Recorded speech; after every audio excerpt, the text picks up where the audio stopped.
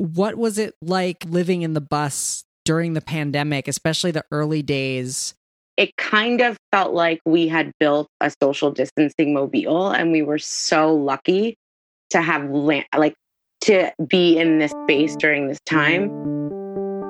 Welcome to the Tiny House Lifestyle Podcast, the show where you learn how to plan, build, and live the tiny lifestyle. I'm your host, Ethan Waldman, and this is episode 119 with Ayana Sundari Malcolm. Ayana Sundari Malcolm is an inspiring guest who has been living and traveling in a schoolie with her husband, John, since 2019. All the while, she's been documenting her travels and experiences with racism across the country on her blog. I asked Ayana to come on the show to tell us about these experiences and to learn how we can all do better to make tiny house living safe for Black people and people of color. I hope you stick around.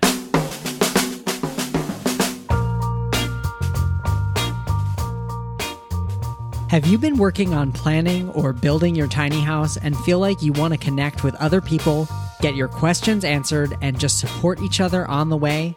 Well, Tiny House Engage is the place for you. Tiny House Engage is an online community that brings together tiny house hopefuls and DIYers to share plans and resources, learn from each other's challenges and mistakes, and celebrate our successes so we can feel less alone while we build faster, safer, smarter, cheaper homes and embrace the tiny house lifestyle. Whether you're a tiny house dreamer who's still figuring out all the systems, plans, and everything you need to go into your tiny house, or if you're actively building, Tiny House Engage has the resources for you. There are professional contractors in the community here to answer your questions about plumbing, electricity, ventilation, and more, and there's also plenty of interaction between members. If you need some encouragement or just need to know how someone else solved a particular problem, you'll get those answers in Tiny House Engage. I'm also very active in the community, answering questions and keeping an eye on things every day. So if you want to interact with me, this is a great place to do it. To learn more and register for Tiny House Engage, go to thetinyhouse.net/engage. Registration is open through Friday, July 24th, or whenever we get 20 new members, whichever comes first. I can't wait to meet you in Tiny House Engage, and I know you'll love your new tiny house community. That website again is thetinyhouse.net/engage.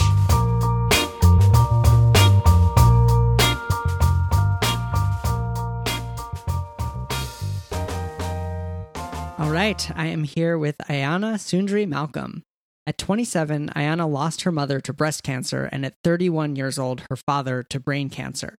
After their death and her years as their caregiver, Ayana decided to leave a successful career in public relations and follow her passion for all things wellness.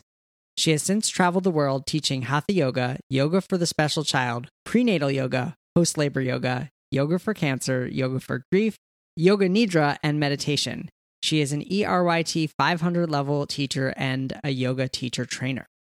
Outside of yoga, Ayana is a birth and death doula who believes that the transitions of life deserve humor, unwavering support, and grace. Ayana works as a community manager for The Dinner Party, a nonprofit organization dedicated to those in their 20s and 30s who have suffered significant loss. She's the founder of Bliss Out Retreats, a company that creates immersive, ultra-inclusive getaways throughout the world. Currently, Ayana, John, and their dog Anna May are traveling around the United States and Canada in a converted school bus named Eula May, learning all they can about this country, the people, and now how race relations are playing out state by state. Ayana Sundari Malcolm, welcome to the show. Thank you for having me. You're very welcome. I wanted to start with just your decision to convert a school bus and go on the road. Can you tell me why did you choose a school bus over like I'm going to say traditional tiny house on wheels? And tell me a little bit about the house. So let's see. I was living in Miami and had been there about 5-6 years and met my then boyfriend, now husband. And at the time I had just gotten back from Italy, and to be honest, I was kind of done with America. I wanted a change and a shift. And so I came back and I was like, I'm packing all my stuff and I'm moving to Italy. And then I met this man, and he was actually in the process of buying a houseboat because he wanted to travel by sea And then Hurricane Irma happened. And so it took out the boat that he was going to buy in his dock. And then I guess, were watching YouTube and like stumbled upon Schoolies. It happened that there was a tiny house festival in Elkton, Florida that was happening like a couple weeks after we had started talking about this. And we went and we saw all of these families and people who explained that they had done this themselves and had no experience and were working and thriving on the road. And we looked at each other and it was like, well, why not?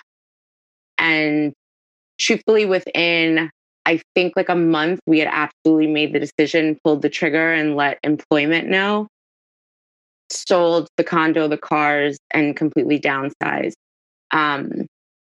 And I think for us, the reason for a school bus, I think over an RV specifically, was safety.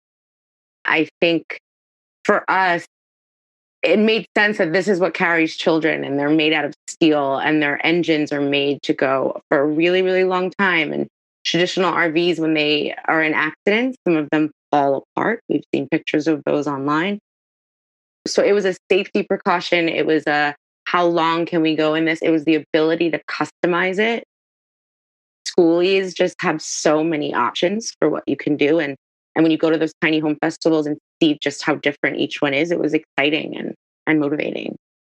We were lucky that we both had jobs that, for the most part, were easy to transition. So it was kind of like this has already been laid out for us, and so why not do it?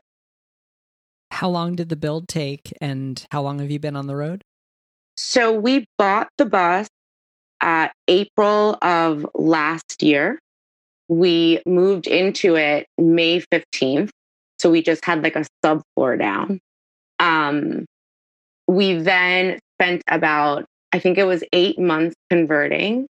And then we were in North Carolina. So we went to North Carolina. We've got very lucky in finding a man who had a flea market. And I suggest this to everybody who's trying to find a place to build, because it is such a hard thing and sometimes what deters people. So this man had a flea market, farmer's market, and it's only open on the weekends. And so Monday through Friday, it's an empty parking lot for the most part. And we paid him $75 for the month. It had electricity. We were able to live in it and convert. And on the weekends, we became kind of an attraction for people coming to the farmer's market. And it was exciting for him and for people visiting, and it gave us a place to safely convert. So within 8 months, we were comfortable enough to get on the road. We were certainly not done. I'm sitting on an unfinished couch right now. We went to Virginia and spent about a month there. And then we started our trek, and we've been on the road full time ever since. Nice. And most people won't see any video, but I'm looking kind of just behind you, and it looks awesome. It is fantastic in here. I have to say that our plan originally was we were going to do a lap, and then we were going to turn the bus into an Airbnb, and we were heading overseas. Now, because of COVID, because of the racial movement that's happening here, because also the bus is becoming so beautiful and so comfortable, we're going to take another lap. We are still in the process of doing things. We still have to do our bathroom. We have a toilet. We have a composting toilet that we actually built ourselves. We don't have a shower yet. So we're going to do that. And then we need to upholster this couch and build a deck on the roof. But otherwise, we are fully solar powered by Go Power Solar. We cut off our wheel wells, so we have a bit of a different layout than other buses. We don't have that middle aisle. We actually have an L shape, and there's like a suite in the back. It also allowed us, by cutting off the wheel wells, to have a 6-inch gap in the floor, so we can sink in that bathtub and that shower. So you basically raised up the floor so that the wheel wells are hidden in there. So we raised our roof 14 inches, and we raised our floor. So we cut our wheel wells off. My husband measured how much give we needed between the wheel then and the base. And so our floor is now flat completely throughout. So that gave us a 6-inch gap. the truth was we originally thought that we were going to run our electricity through our floor and we were going to put our batteries down there. We were going to store our batteries in the floor was what we were planning. But we have 8 AGM deep cycle batteries, which are enormous. And so they didn't fit in the floor. And so we built a storage container outside. And now we're going to use that gap for a sunken bathtub, which is very exciting. That's so cool. Yeah. Yeah, that does really open a lot of possibilities when you get that in-floor space. Yeah. The thing that came to my mind was like also water storage, both fresh and gray water. You could totally get tanks for there. We do. So we have right behind me is the kitchen counter, which is in an L shape. We have a 65-gallon tank that we have our fresh water that's sunk into that floor. So we have like a nice pocket for it so it can't rot.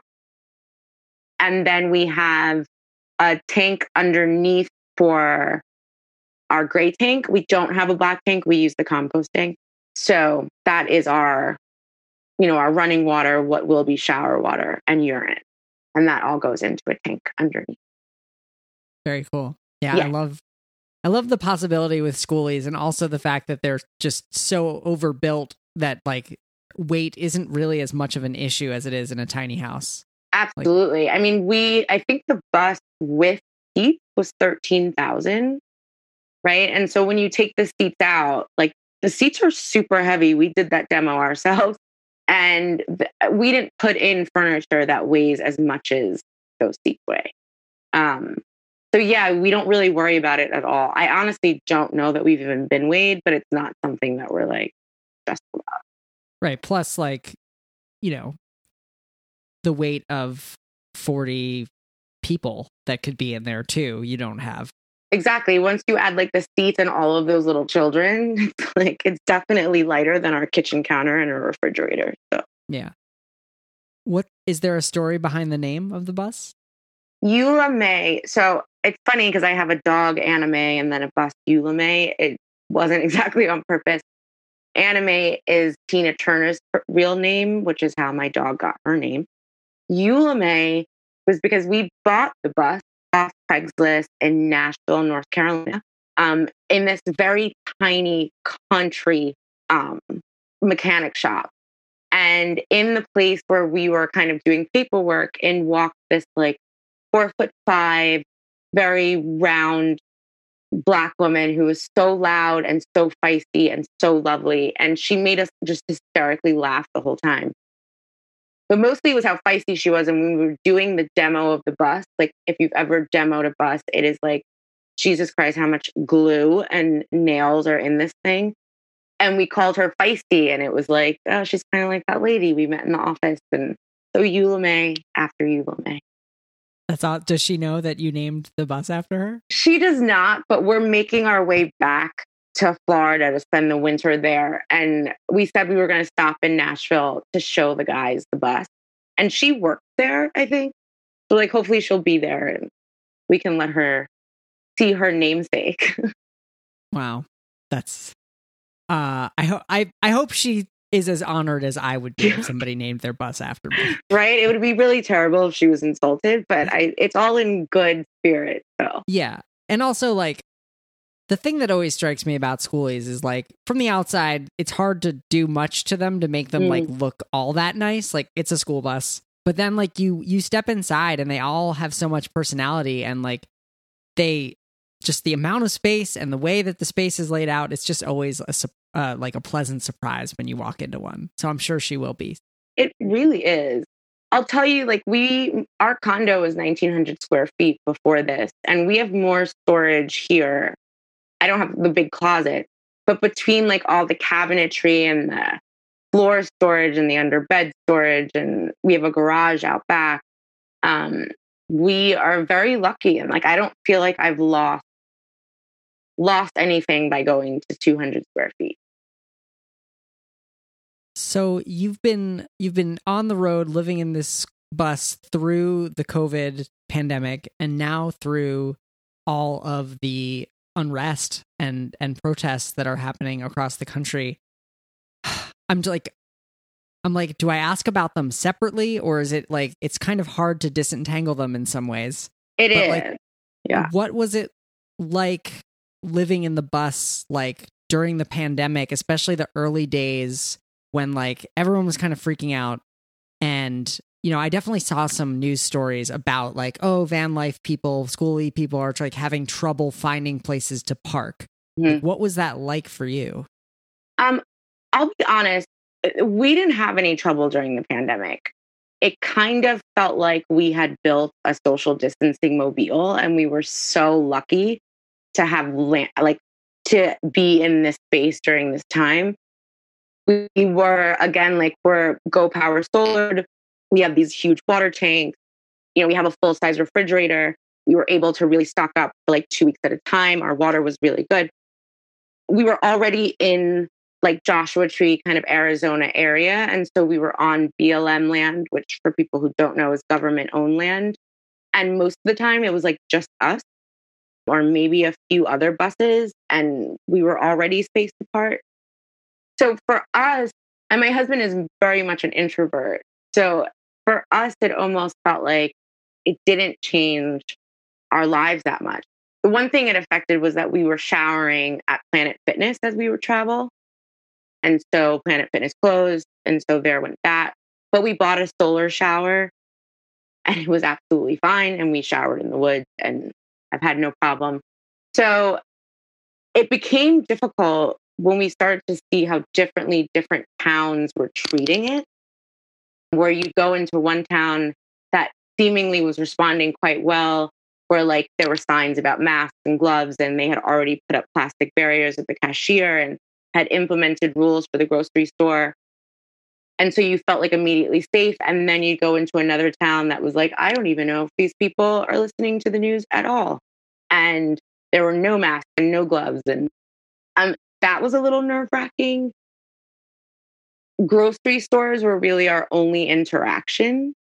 And so it became just like get yourself mentally ready. Washing machines, like laundromats, was another thing that we began to avoid. And so we got very comfortable washing clothes in the sink and hanging them outside. And now we're planning on buying a portable washer dryer just because I don't plan on going back into them for a while. So, but I felt lucky to be in the bus, to be honest. That's awesome. Yeah, I think it is a social distancing mobile, especially with all of the off-grid capabilities that you mentioned. Absolutely. Absolutely. Yeah. And I think, coming from somebody so I grew up in New York, which is very small apartments. And then we had been living in Miami on the 17th floor in a condo. And we kept saying to ourselves, like, had I been in the condo, my dog would never have had as much room and space as she does now, because you'd only want to get in your elevator maybe once or twice a day. I would have interacted with a ton more people living in an apartment. Between the elevator, the staircase, and the parking garage, like, you're constantly interacting. So it felt like I was like just much safer just being out here. And I think mentally, for people who are traveling a lot, it gave you a different change of scenery. It gave you a change of scenery, which I think mentally was really good. Yeah, that's actually not something that I even thought about. Just like how everyone's so cooped up and wanting to just get out of their house and see other things. Yeah, I think with like when I talk to my friends and family who have been sitting between four walls for months, I feel blessed that I've been able to kind of walk among trees during all of it. Yeah. Well, if you're on a lap, Vermont there are a lot of trees here. I'm coming. You are? It's so funny because I have a girlfriend in Miami that spends her summers in Vermont with her family. And I literally, before I got on this call, just reached out because I was like, I'm coming through Vermont. Would love to like see you and hang out. We're going to be there, I think, like beginning of August, because we're starting to head back down the East Coast now. Okay. Well, after the interview, we'll exchange info and we'll make that happen. That's awesome. Yeah, I would love to. Awesome. So I learned about you when I read your blog post, Dear White People, which kind of details your experience, a scary experience with some police officers in Utah. Mm-hmm. And, reading it, I just I felt really scared for you being on the road because you're already in a school bus. You're additionally vulnerable, more so than being a Black woman in Utah, surrounded by not necessarily always the most open-minded people, but you're in a school bus too. And so I'm curious has that shifted how you feel about the bus as a home? It's interesting. I'll tell you the answer to that before I go into the story about what happened, but it honestly has made this bus feel more like a home. I think it's made us very intentional about the space we're creating inside and the energy that's in here, and wanting to feel really safe on these wheels. So it hasn't deterred me. I think what's happened as we've traveled has only kind of ignited me and my voice. I'll go back to when we started. So when we left, we were in Yogaville, which is in Buckingham, Virginia. And I've been visiting that ashram since birth, and it's home to some really interesting people. And one of them was one of the men who started NPR. And we were just getting our solar panels up, and our bus at that time was completely white. And we were doing a build before we were heading out. And we were super excited. And he pulled us to the side, and he's a white man in his 70s, I believe. And he said, "You have to paint the outside of your bus." And he said, "You guys look like a prison bus. And you have to remember that you're two Black people traveling this country." And at the time, coming from, it's not that I had never dealt with race. I've been dealing with microaggressions of race since birth. So is my husband. It's what happens as a Black person in America. I was unaware of the kind of target that we were placing on our back by being in a bus and then being Black and then driving through America. And I think about him often because I think the saving grace has been our hand-painted logo and our now big green stripe and this kind of caricature that says "Blissed Out Bus," because we're trying to appear as friendly as possible when we drive into a town. We had no issues through most of the country. Now, we were aware of how quickly can we drive through Alabama, right? These were things we said to ourselves before this movement happened. How quickly can we drive through Texas? And the reasons for those were because we are still Black in America. And before the straw had broken the camel's back, we were already very aware of the relationship between Black people and police and between small towns and our appearance there, right? Or our presence there. It really wasn't until we got to Moab, Utah, that it was holy shit, this is way worse than we kind of expected. I think you're right that when you enter a town, a schoolie already draws attention. People are already interested. And then to be Black is already in a place like Moab, Utah, you are already drawing attention. When you add them both together, you now have what we have found to be in the last couple of states, kind of a hot pot for racial tension. In Moab, Utah, we were parked. So as we travel, there are many places you can stay, right? You can stay in RV park, BLM land, Walmart, public parking lots, public park. We were parked in a totally public space with no signs. It had been pouring all day, and so we don't drive when it's pouring rain. And so we had pulled over into a public lot, and it was 11 o'clock at night. And I think we were sitting there talking, watching TV, no noise. We're both very quiet people, and heard sirens and saw a flashing light. And my immediate reaction was kind of to restrain the dog because she gets hyper when people knock or they're a loud sound. And so my husband went to the door first. And I heard the way they spoke to him. And the immediate kind of assumptions by asking him why we were there, wanting to know his first and last name, asking us questions like, did he have the means to drive out of town? When they asked for his ID is when I made the decision that they no longer needed to be talking to a Black man and that I needed to step in. And so I asked him to switch. It was terrifying. We're in a town we don't know, surrounded by cops. My husband is a 200 something, 5'11", 6 foot tall Black man. And just their tone was indicative that there was a problem. And so I stepped outside and I'm barefoot and in pajamas and standing outside on the cement and asked him to come back inside. And the things that we were forced to say, like that I'm yelling out the window, I'm going to come out now and please allow him to come back inside. Because we are so aware of how trigger happy these police are. And when I got outside, we were basically told to leave town.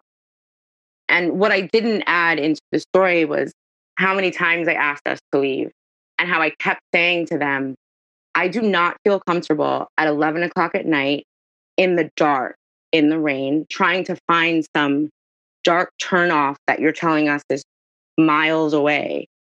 And it took like 15 minutes of convincing them that that was not safe. And it took me saying to them, you can come find us turned over on some road, or you can help us get out of here. And it was begrudgingly that they drove in front of us to get us out. And it was like, we are 40-year-old people sitting in our home in a public place being kicked out of a town for no reason. And what he said to us was, the sheriff has been watching you all day. Now, why would we have been watched all day? Like, it's pouring rain. The only time I would have left the bus would have been to walk the dog, which we clean up after. We were both working all day on our computers. It's like, but he had watched us and had waited until it was nighttime to send his officers to our bus to ask us to leave. And you would think that that was the first instance in Morris, Illinois. It was followed up in Paw Paw, Michigan. We're now sitting basically in a safe house, parked in their driveway, because I had to ask my job to intervene to find us a place to be. So the pandemic, no biggie. What is happening now, it has certainly influenced the way we're traveling. Yeah, there was something that you wrote in your, I think, the more recent post about the experience in Paw Paw, which was, I had underestimated just how angry some became when we asked to live free. Mm-hmm. And that really hit me, because so many people are just struggling with whatever, financially, mm-hmm. housing, all these things, and tiny houses and school buses are just such a great solution. They're not for everyone, but they really do allow more people to live free. And it's just, mm-hmm. it's so disturbing that you're having these experiences while you kind of pursue this. It's like the pursuit of happiness that isn't hurting anyone. Mm-hmm. It's arguably making the world a better place. I think, I consider myself to be an optimist and a hopeful participant in life. And I think for those of us who live that way, there's a certain, we don't want to sit with just how ugly things are sometimes. And we don't want to deal with just how bad things become, or the reality of what is actually the truth of where we are in this moment. I think that we see on our social media feeds, or we hear through the news, perhaps, that things are changing and new policies are being implemented, and perhaps cases are being opened.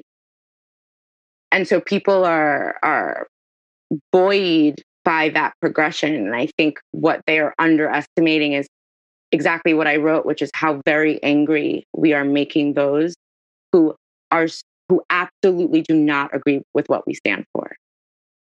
I think what we're finding as we travel is that there are people who we become my husband and I become kind of like the avatar for Black folks, right? Like we become like those are the representation of Black Lives Matter and people who are being heard and people who are trying to change things. And it's pissing people off. It is shocking how vocal they've become about it. When we were in Paw and I wrote this, we pulled in again, it's a park. It's like 2:00 in the afternoon. And I walked the dog and watched people watch us and watch teenagers take pictures. And truthfully, my first indication was like they were taking pictures of the bus. And I have a beautiful dog. Like it could have been a million things until the cops pulled up and did not come to us first. They went right up to those teenagers, had a very kind of ha-ha conversation, and were staring at our bus, and then walked over to us while these kids watched, while the people watched from across the street, and told us that racial tensions were high and that we needed to leave. He asked me for my first and last name. I told him that I thought, and it's terrifying because what you're being asked to do is so ridiculous, but to speak up is also putting your life in danger. And to say something as simple as, I'm not giving you my first and last name. I mean, his reaction was if I had cursed him out. He put his hands up, he backed away. Oh, excuse me, ma'am. And really my words were, I don't think that I need to give you my first and last name for sitting outside of a public park in the middle of the day. But the fact that I, as a Black woman, had the audacity to question him and to stand up for myself, we were immediately told to get out. That is what is happening. And so while it doesn't make me regret my choice to live like this. If anything, it's like, I wonder if this is my purpose of being on the road, is to document this. For those of us who are on the road who aren't Black, to understand just how free you are in this life you've chosen, that these aren't things that you ever have to think about. And to give a voice to those of us who are Black and people of color who are simply trying to do the same thing you guys are doing and are being punished for it. Yeah. And if my role is to document and give voice to that, then I'm good with that. Wow. Have you been seeking out opportunities to, go to protests and be involved because of the mobility, because you do have more mobility than most people? Like nobody can really travel right now, but you kind of miraculously can. It's been interesting. So we tried to join a protest in Chicago. That was the first one that we could have in our route of driving. Homeland Security, having a bus made it super difficult to try to get in and park. And one of the things was what we thought about in Chicago was your bus is also this huge thing, which if people are protesting and looting, if your bus is parked too closely, it's not too far from thought that this would be the first thing that's spray painted or pushed over or what have you. COVID has made it that it's a little scary to think about joining protests. I want to be on the front line, right? I want to be right alongside everyone. I also think about, I don't want to die from this terrible disease. I've lost a family member to it now. I've had friends who have lost people to it, and it's very real. Both of my parents died from cancer, both dealing with lung issues, sat with them while they were on ventilators. I take it very seriously, not exposing myself or my husband to it. And so for myself, I feel like I can fight with my words. I can fight by showing up in these towns. And while I can't yell in a cop's face, I can stand up and say, I'm not giving you my name. I can at least assert myself as a Black woman on the road that we're not going to be pushed over. I'm aware that by traveling and writing, and I'm also kind of dangling myself in front of a bullseye. And I feel very strongly that that is just what I have to do. And so that is my way of resistance. Yeah, I mean, I think that what you're doing on your blog and through writing about it is in its own way, also it's a risk, as you've just acknowledged. And so I think that, you're doing a lot by doing what you're doing. Thanks. And so, I certainly have, in your post, Dear White People, you kind of say, I'm asking you to stand with us and speak up for us. And, I certainly have been trying to do a better job of that inside in my life in general, but also just in the tiny house movement in general, which has not really been representative of everybody, of Black people who are trying to do this and trying to live tiny. I mean, I know that a few, like Jewel Pearson and Dominique Moody, who are two women who both live in tiny houses on wheels and who have been public about their experiences, have both experienced awful racism, both through their writings and also like actually physically needing to move their houses because of vandalism or just fearing for their safety. What do you think, I'm struggling with the question, but what do you think the tiny house movement can do to make the tiny house movement a more inclusive and safe place? It's been, what's the word I want? It has been both wonderful and disappointing to see how the tiny house movement has kind of rallied since this new movement or revolution has begun. It's disappointing because why did it take this for us to be included in this conversation? I think when you look back at the history of, van lifers and tiny homes, hippies were Black and white, and we've been living like this for a very long time.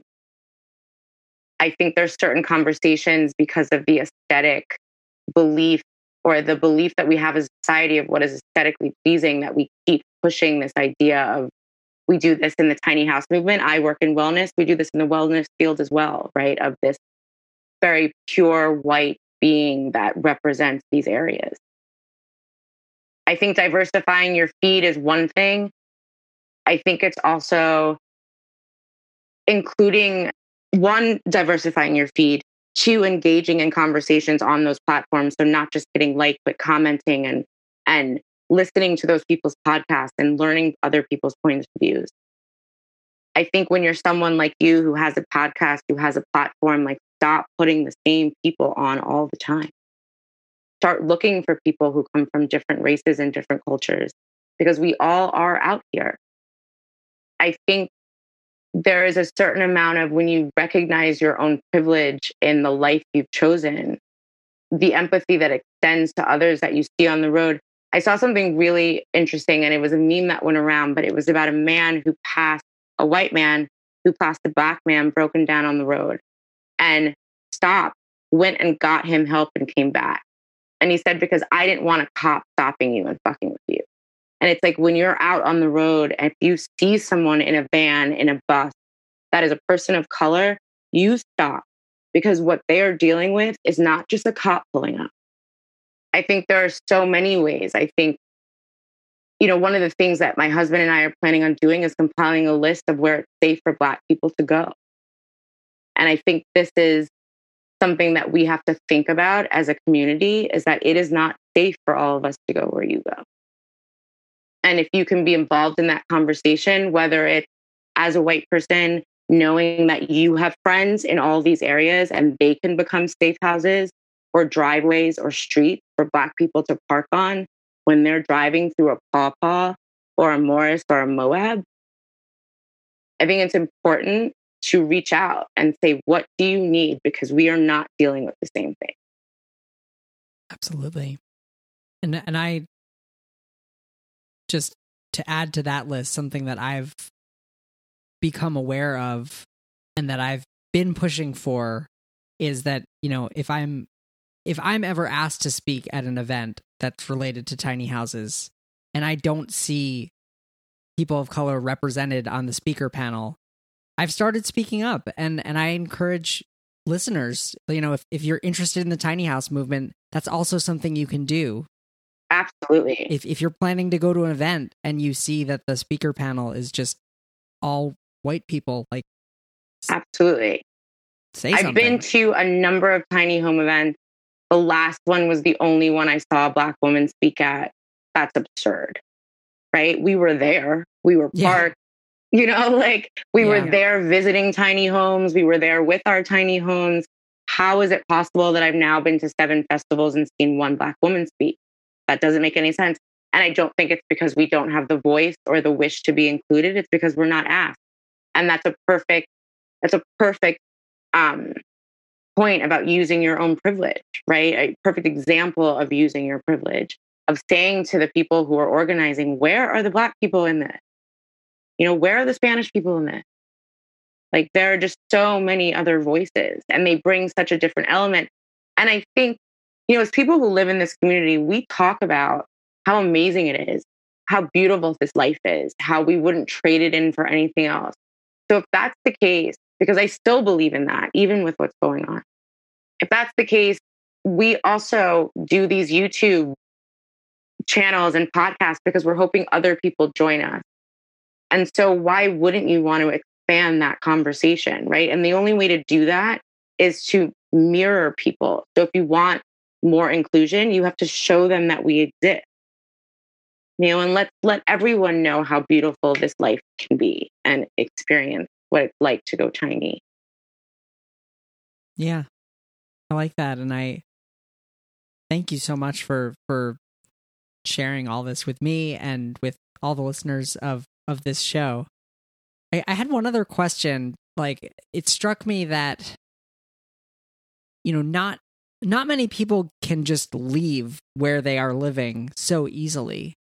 And I'm curious how you think about that. Like, because on one sense, like, when you do experience bias and racism from police and from people and just from the people in a town, you're not stuck there. You didn't just move there. Mm-hmm. You didn't just buy a house there. Mm-hmm. You can just, you know, you can just start up your house and drive away. Mm-hmm. Do you think that, you know, and yet that makes me sad that like that you have to leave. Mm-hmm. I don't know if I have a question, but well, I'm just gonna. Are you wondering like the difference of the people who have to stay, right, versus the ones who aren't able to pull off and just leave? Yeah. I think that what is something that I think our white allies need to remember, and people who are listening to this, is that we have had to stay and deal with racial injustice every day of our life, right? That is the reality of a Black person in America.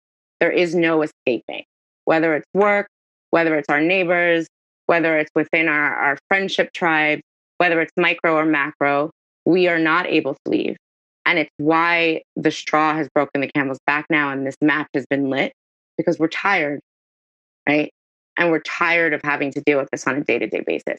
I do have an ability to pull out and leave and escape what happens here, but I'm also hyper aware of what is waiting for me when I continue.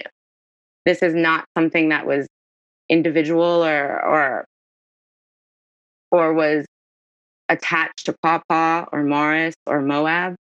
This might be a part of the country that is a little harsher than others, but this exists in every town and every state. And so whether I am able to leave or not, until we as a country are able to fix this problem, this is something that will continue for the rest of my life, which is why we're fighting so hard now. Yeah. Thank you for coming up with a much better question than I had.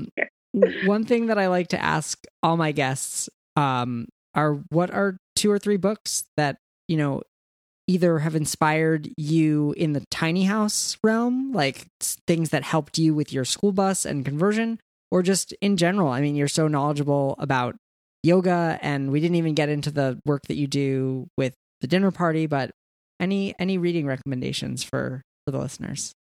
Oh, reading recommendations. I revisit The Golden Present almost every day. So The Golden Present was written by Swami Satchidananda. I am connected to him because he is who founded the ashram in Connecticut and Yogaville. But you can certainly Google him. The Golden Present is a book that has like a calendar in it. So every day is a different lesson. He wrote it in 1983. I have my mother's old copy. It's been since republished. However, every year that I revisit it, it's different because I change. And that book for me has been my major, kind of my major touch point on how I'm relating to the world and people and myself, and how I am to better live my life. Right now, I'm listening to like a number of podcasts. I'm also a huge cookbook reader, which is like, I'm a big believer in finding joy. The Cooking Gene is one of my favorites. It's a book. He's a Black Jewish chef who tells the stories of ancestry and lineage through food and tradition through both the Black and Jewish tradition.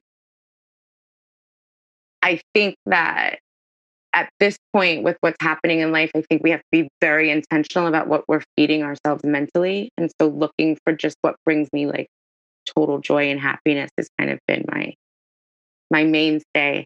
So I'm reading Eat Feel Good, which is an Ayurvedic cookbook, and Food Swings by Jesse Seinfeld, which is another like great book about swinging between vice and virtue and being able to balance both. Cookbooks with messages is what I'm up to right now. Nice. Those sound great. Ayana Sundari Malcolm, thank you so much for being a guest on the show today. This was a good conversation. Thank you for having me. I really appreciate it. Thank you for giving me a voice and for continuing to be an ally to the Black community. Thank you. Thank you so much to Ayana Sundari Malcolm for being a guest on the show today. You can find the show notes, including links to Ayana's blog and more, at thetinyhouse.net/119. Again, that's thetinyhouse.net/119. Now I'd like to tell you a little bit more about our sponsor this week, Tiny House Engage.